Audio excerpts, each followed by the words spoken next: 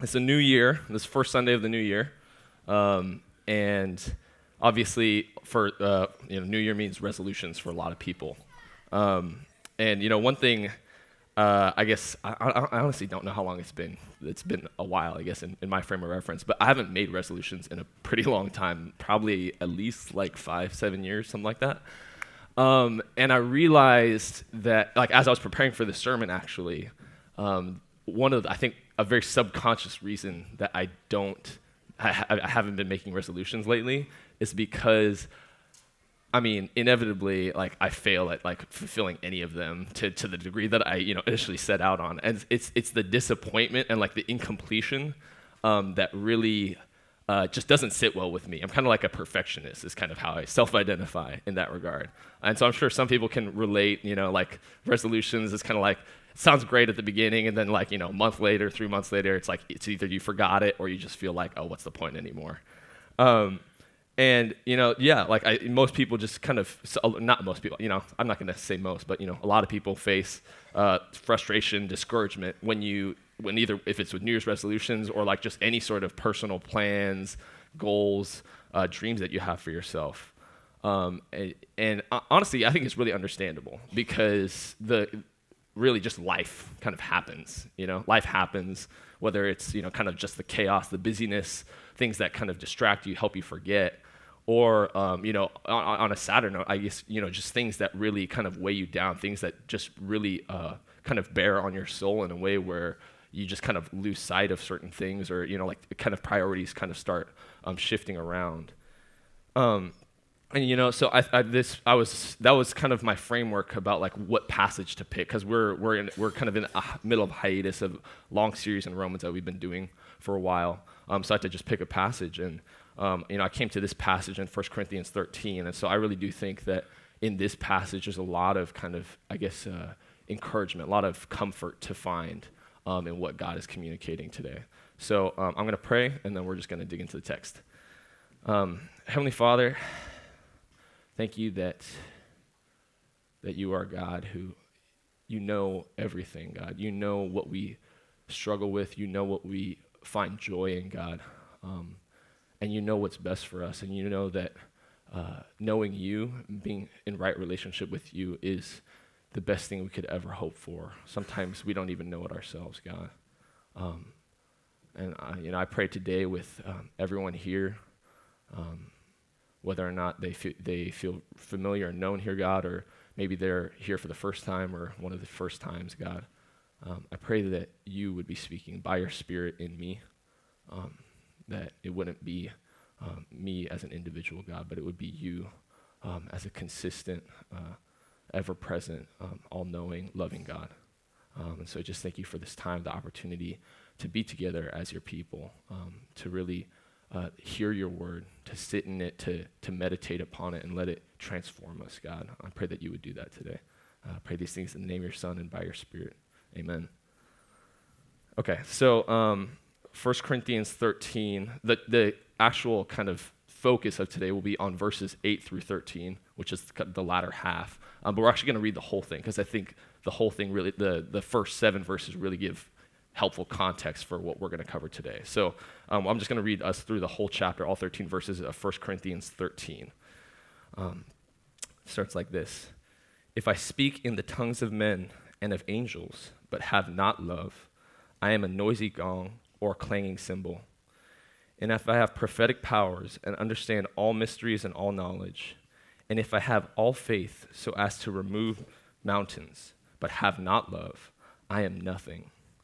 If I give away all I have, and if I deliver up my body to be burned, but have not love, I gain nothing. Love is patient and kind. Love does not envy or boast. It is not arrogant or rude. It does not insist on its own way. It is not irritable or resentful. It does not rejoice at wrongdoing, but rejoices with the truth. Love bears all things, believes all things, hopes all things, endures all things. And this is where we're going to pick up for today, starting at verse 8. Love never ends. As for prophecies, they will pass away. As for tongues, they will cease. As for knowledge, it will pass away. For we know in part and we prophesy in part. But when the perfect comes, the partial will pass away. When I was a child, I spoke like a child, I thought like a child, I reasoned like a child. When I became a man, I gave up childish ways. For now we see in a mirror dimly, but then face to face.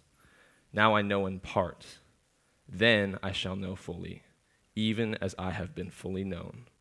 So now faith, hope, and love abide, these three, but the greatest of these is love.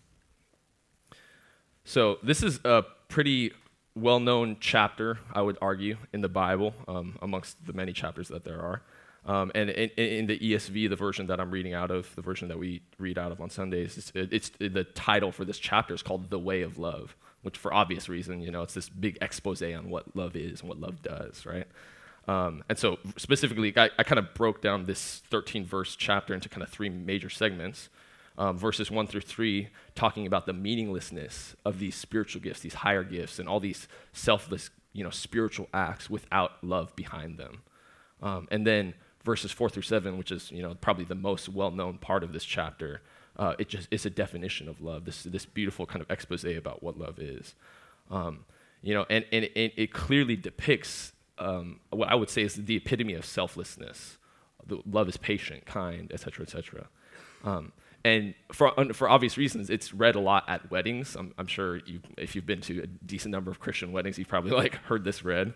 But what's interesting is in context of this book of the Bible, this passage is not nearly as pleasant as it is actually kind of corrective.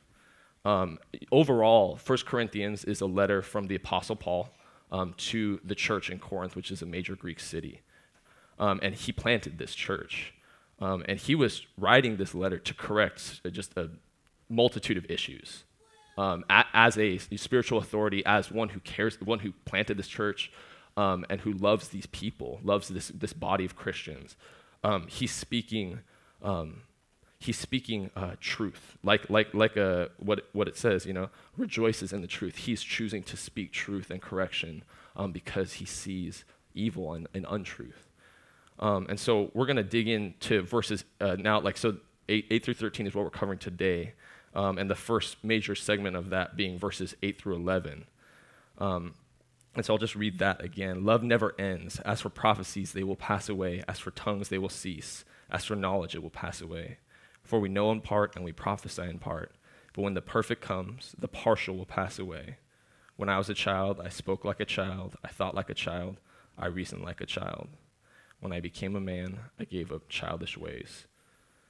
So it's also what's helpful is knowing what was written in chapter 12 immediately before this chapter, because it very much leads directly into chapter 13. And chapter 12 is the Apostle Paul talking about what the body of Christ is. That is the church, the people of God as a whole. And how he was speaking specifically in this case to correct kind of improper view and usage of the spiritual gifts, which are given by God. And there were issues of Christians in the Corinthian church looking at the spiritual gifts as metrics of spiritual maturity and spiritual superiority, and looking down on other Christians who didn't have the same gifts.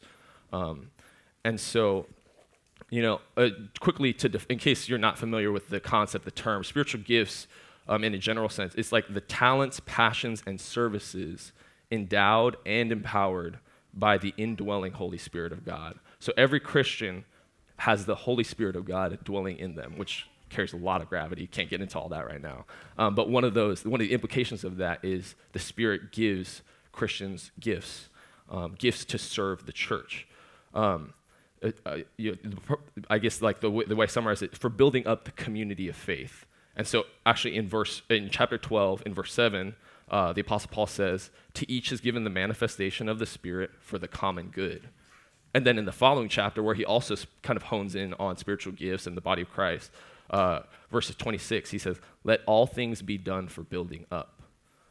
So it's pretty clear, based on what the Apostle Paul articulates, that the purpose of spiritual gifts is not at all for oneself, but it is for the building up of the church, of the community of faith. And one thing I was thinking about is there's certain kind of, I guess, like movements in Christianity historically and today that kind of have different, honestly, every movement has a different perspective on the purpose of the spiritual gifts. And I would say arguably one of the fastest like growing movements in Christianity today is like what people would broadly call charismatic Christianity. And just to contextualize, what I'm about to say next is not like a jab. This is like out of love. What I have to say, like I kind of came into faith in kind of like a charismatic tradition, honestly. So I'm not like resentful, just in case, just to give some a caveat to that. But yeah, so I think charismatic Christianity specifically, there's some awesome things about it. There's this deep kind of personal passion and devotion that isn't seen in a lot of other kind of like older faith traditions at this point.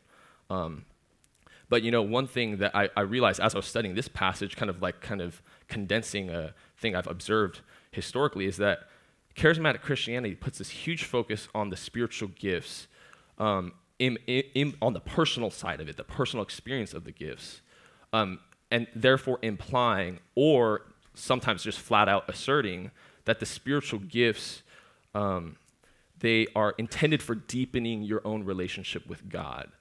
And I think that is a byproduct of exercising the spiritual gifts. I will say that. But I think what's clearly communicated by God through his word is that the main purpose of the gifts is not for the believer who holds those gifts, but it's for the believers around them. And I think the desire to express spiritual gifts, it comes from a good place, I think. It comes from a desire for a deeper sense of connectedness with God. And it comes from a desire to mature in your faith.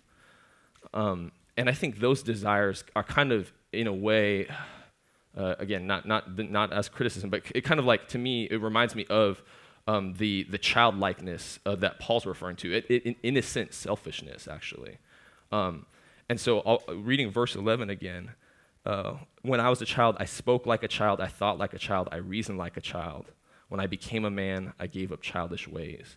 So, childhood is a beautiful thing. Like, honestly, like I prefer interacting with kids sometimes over interacting with adults. No offense to you guys, but like kids are like fun, and they're just innocent, and they just love discovery, and they have just this innocence about them, And so clearly, like, childhood is something everyone goes through. It's this wonderful stage of life. It's so formative, so many unique experiences to it. But that there's a time and place for everything, right? And so both in a literal, physical, biological sense, whatever, and in a spiritual sense, we're not called to be children forever. God has designed us to mature over time, to grow and develop, to see all the potential that he's placed within us, to see that realized. And so, being made like Jesus, like throughout the course of your life, that demands that we continually kind of identify all the selfish desires, and sometimes they come from a good place, right? It's not like this, like malicious, like I want. It's like, oh, like that is a good thing. I want more, to experience more of that. We're called to be able to recognize where our selfish motives are, sometimes very subtly, and to be willing to kind of let those go and have those be replaced with the love that is described actually, in chapter 13 and elsewhere. And so that brings me kind of to the first application point of this sermon, and that's simply, we must use our spiritual gifts in selfless love for God and his people. Never for, attention, which can happen in these big charismatic gatherings sometimes, not for an assurance of our own maturity, and not as a measure of our intimacy with God. I don't think those things are totally disconnected, but at the same time, I don't think we should depend upon our expression of our gifts for those things. So, kind of a good complement to this whole section is verse 10. When the perfect comes, the partial will pass away. So the perfect, I think, really is a reference to Jesus Christ himself. When Jesus comes again, the partial, all these things they've been talking about, the prophecies, the tongues, the knowledge, these spiritual gifts, all these things will be no more. They won't be needed, because those are all expressions of faith here and now. But faith, when Jesus comes again, faith the faith is the trust and the hope in things not seen. Jesus is here and present when he's come again. So the gifts are for the church now until Jesus comes again, and the new heaven and the new earth that Jesus actually ushers in with him. That will be a kingdom where we're just worshiping God. We don't need to like have any kind of, honestly, things getting in the way of that. And so as wonderful as our experience of the gifts are through others, and even as God expresses the gifts through us, that only pales in comparison to the worship that we're going to experience when Jesus comes again.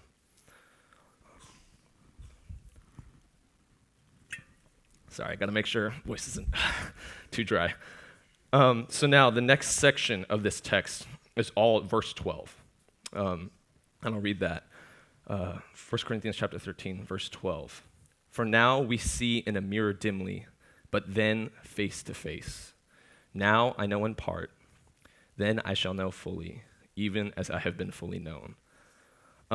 So one of my favorite bands, they released their last full studio album was a concept album, and it was called A Mirror Dimly. And I think we have a graphic for their album cover. So you can see this, right? It's this thick cloud of blue smoke, right? And it just fills the entire field of view, right? You can see the edges of whatever might be behind there.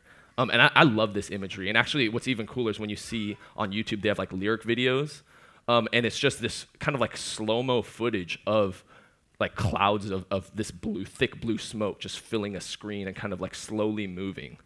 So I just love kind of that imagery and how it kind of harkens to what is being spoken by the Apostle Paul here. And so, this second metaphor, this is the second metaphor used by the Apostle Paul just within these 6 verses. And the second metaphor is for until Jesus comes back, everything we encounter in life will only be partially understandable at best. Even the things that we have the greatest confidence that we know fully and feel comfortable with, like even those things we may not know as well as we'd like to know and we think we know. And essentially what God is communicating here is he's guaranteeing that we'll have moments in our life where we are stuck just asking why. And we'll not have a completely satisfying answer. We might have partial answers, or we might have no answer. The question, when a young child dies, when unspeakable, irrational tragedies happen, that's a common question that people are stuck with, and it's really hard. It's really hard. I haven't found myself in as severe of a situation as that personally, but in general, like when I find myself in these murky, slow-moving, slow-changing, seemingly hopeless situations, my natural inclination is to be frustrated. Again, like as I referenced at the beginning, like being a perfectionist. It's like this doesn't fit together. It doesn't all, fit seamlessly, and it doesn't all make sense yet. But I think that inclination to be frustrated, it reveals a sense of entitlement to knowledge and to control. And fundamentally, a sense of entitlement is like me trying to be God. A sense of entitlement specifically to knowledge and control, that's me trying to be God, because I want, like, he knows everything. He understands everything. But no one else is granted that promise. And this made me think back to Paul's description of love. So love is not arrogant. It does not insist on its own way. Again, so like the entitlement being arrogance in a philosophical sense. You may not intend it to be that. I don't intend it to be that way, but that's the way it is conceptually. And does not insist on its own way. Not only being like this isn't working the way. It's like this isn't working the way I want it. It's like you have this particular way that you thought things were going to play out. But they didn't. But there's a contrasting statement he makes. But then face to face, and so I think in that statement, in that clause, then face to face is a promise. There's a promise that every person born again in Jesus Christ will one day live in a new and perfect world, standing in the presence of God Himself. And I'm just envisioning the absolute radiance of his glory and his holiness. Like Isaiah, in Isaiah 6, he talks about that a little bit, experiencing God himself. And just how that will elicit just a deep sense of awe, of humility, even a holy fear, and a euphoria, honestly, just this undescribable sense of joy. And in that presence of God, like pain, suffering, malice, death, all these things that we see here and now, it's not even possible for those things to dwell in his presence. And as I'm describing it, as I was just thinking of it in these terms, it reminded me of the shalom that we were taught. That was our theme for all of Advent, the 4 weeks of Advent. Shalom being the wholeness and the harmony that God designed and is reflective of his character. That's what then face to face. That's what I think of. And then the latter half of verse 12. Now I know in part, then I shall know fully, even as I have been fully known. And there's so much just in this one sentence. But the first thing that I think is preeminent above, like the first thing that's preeminent in this whole sentence is, I have been fully known. And what I interpret that to say is, God has always and will always know us better than we even know ourselves, better than our spouses, our parents, our siblings, our friends, anybody that we know. All that pales in comparison to the depths to which God knows us, which is, scary sometimes, but it's comforting too, right? Because we all deep down have that desire to be known. And what's also important about this is true for Christians and non-Christians alike. God is not confined to only knowing his children. He knows all his creation. And so, he's the one who made us. He's the one he knows all, he sees all, he can do all. So he has that. He just, by nature of who he is, he has that ability to know our deepest thoughts, our emotions, our fears, our dreams. And I love thinking about verses 4-7 in this context, where this 4-7 depicts really what God's love looks like, what God's perfect love looks like. It's patient, it's kind, calm, forgiving, celebrating truth, hopeful, eternally minded. Those are all things that are explicitly described about love in 4-7. And so, then I shall know fully is the clause that immediately precedes, even as I have been fully known. That is what kind of results. Excuse me, I have to get some water. Then I shall know fully. That's an invitation. That's an invitation. That you're promised to receive and forever dwell in the perfect love of God by entering into relationship with him through Christ. This then I shall know. That's an invitation. If you do not identify as one who is in Christ, one who has confessed your sin and recognized that Jesus is the one true Savior from your sin, this is an invitation to you.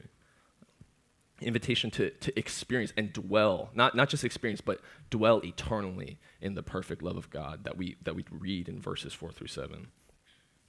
And so that brings me to just the second application point. This is kind of a bigger, even though it's one verse, it's kind of a lot of stuff in here. And that second application point, we must accept the reality of uncertainty and no control. And I want to clarify, that doesn't mean that like God is telling us all to have like this suck it up buttercup mentality. There's numerous accounts throughout the Bible of, spiritual giants, guys who just have this insanely intimate relationship with God. And they struggle. They openly struggle. They're vocal about their confusion, about their frustration, their all these things that people wouldn't be like, oh, Christians shouldn't do that. It's like, that's part of healthy wrestling. That's what all relationships entail, is our wrestling. And on top of that, what's I think also pretty clear throughout the Bible is God knows. He knows that we struggle. He knows the things that we face. It's not, to him, he's not like, why are they this way? Like he knows why we respond the way we respond, the way we feel, the way we act. even if it's not what he desires for us ultimately, he knows why. And having come down as a human in Christ, that is a point where he can empathize in a way that no one else can. So I don't think it's fair to say that. For some people argue that God is apathetic for being up there and not immediately intervening with all our suffering. I don't think that's a fair claim, because in a lot of our difficult circumstances, we are refined. We are made more like Jesus in the midst of our circumstance. I can say that for myself. Like, it's so easy for me when I'm not struggling with stuff to just be like coasting, and it's like coasting at a really low speed and like being really unproductive. I don't know if you guys can relate with that, but that's definitely my own experience.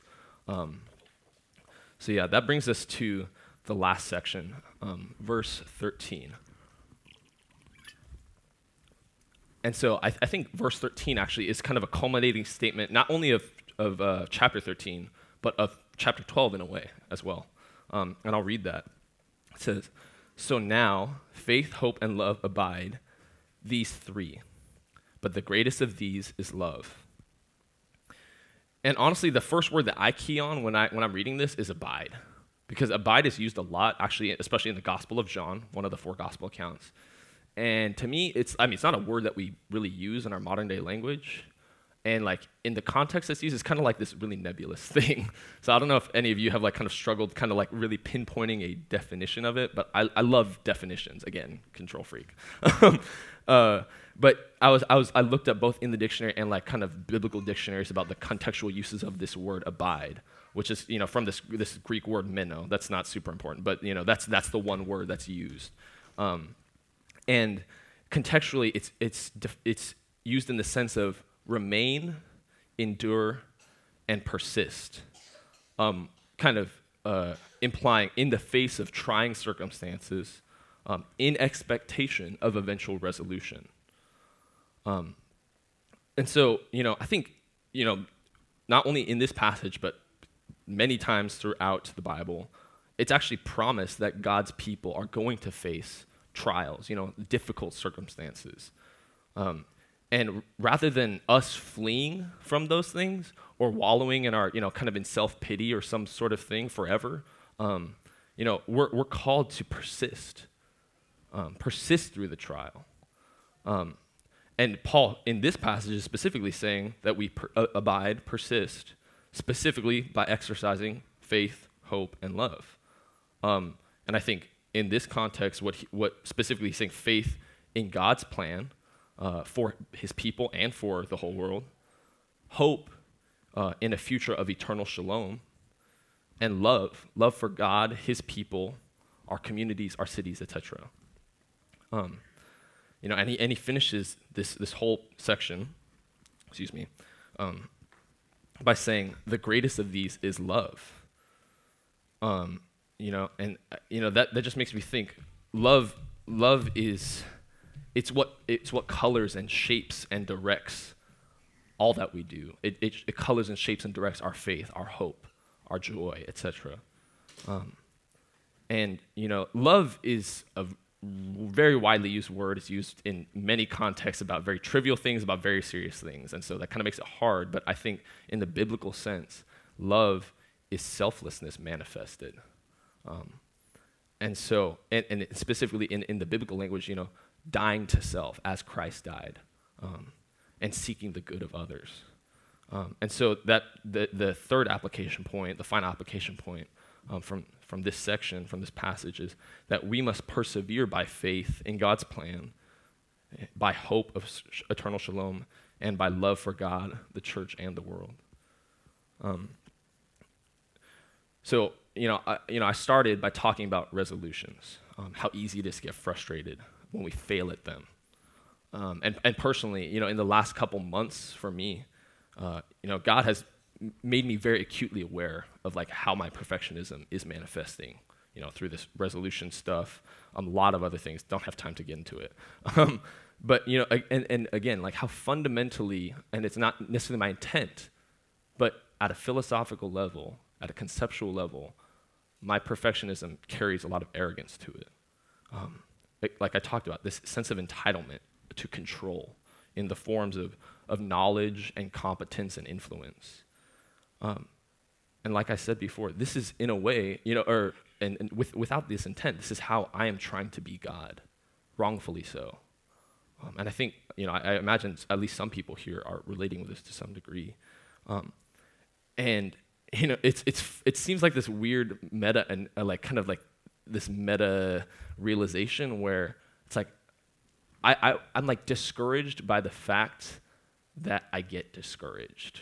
That I'm like that I can't that I just get discouraged by the fact that I'm a perfectionist, and that's like my perfectionism manifesting itself. It's this weird thing. Anyway, and so for me, and I imagine for some people here, I think the invitation is to not overly fixate, on my failure, on our failures, because I view myself too highly. Essentially, that like I can't stand failure because I think of myself too highly. Or I expect too much of myself. I'm expecting Jesus when I'm not Jesus. But in that moment, instead of fixating on myself and my failure, that's the opportunity for me to remember, to meditate on the person of Jesus Christ and his perfect and his saving righteousness. That he is my comforter, he's my role model, he's my guide. That he's able to help me see both my sin and my maturity, the things that he has made possible, good in me, and see all those things, the good and the bad, as grace from God, by which God can bless everyone, including myself. I'm not the focus, but I will be blessed because I'm being used by God in that sense. And so until Jesus heralds in the new heaven and the new earth, that's the three application points come in. We must use our spiritual gifts in selfless love for God and his people.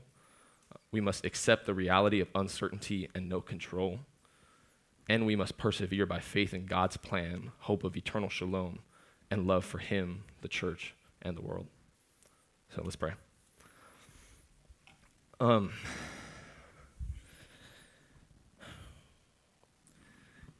God, it's going to be a long journey, a very long journey. It's easy to know these things in our heads. It's easy to have these desires, God, but the hard part will be seeing them come to life. And I imagine most of us have tried long enough to do it by our own strength. And seeing how that doesn't ultimately work, God, that we disappoint ourselves, that we fixate on our failures, God, instead of looking to your Son as our Savior, as our model. So God, I just pray that for each of us here today, whatever you've shown, whatever you've revealed, whatever you called us into. That we would lean on you by your Spirit, God, that we would trust your timing, that we wouldn't freak out because we lose our own sense of control, God, when we're trying to be you. I pray that that we would recognize that you have grace abounding, that even when we struggle with our failures, God, that you are there, that you know what this is like. You are not apathetic, God. You are not far off, but you are present with us by your Spirit, God, and through your Son. God, I just thank you that you give us comfort. You give us a light to look to. I pray that would be our comfort, our joy, our truth for this year, God, and for the years to come. That our resolutions, our plans, our dreams wouldn't be our points of fixation. They wouldn't condemn us, God, but that you would use them however you might to shape us, to make us more into the image of Christ. So I just thank you so much and pray these things in the name of your Son. Amen.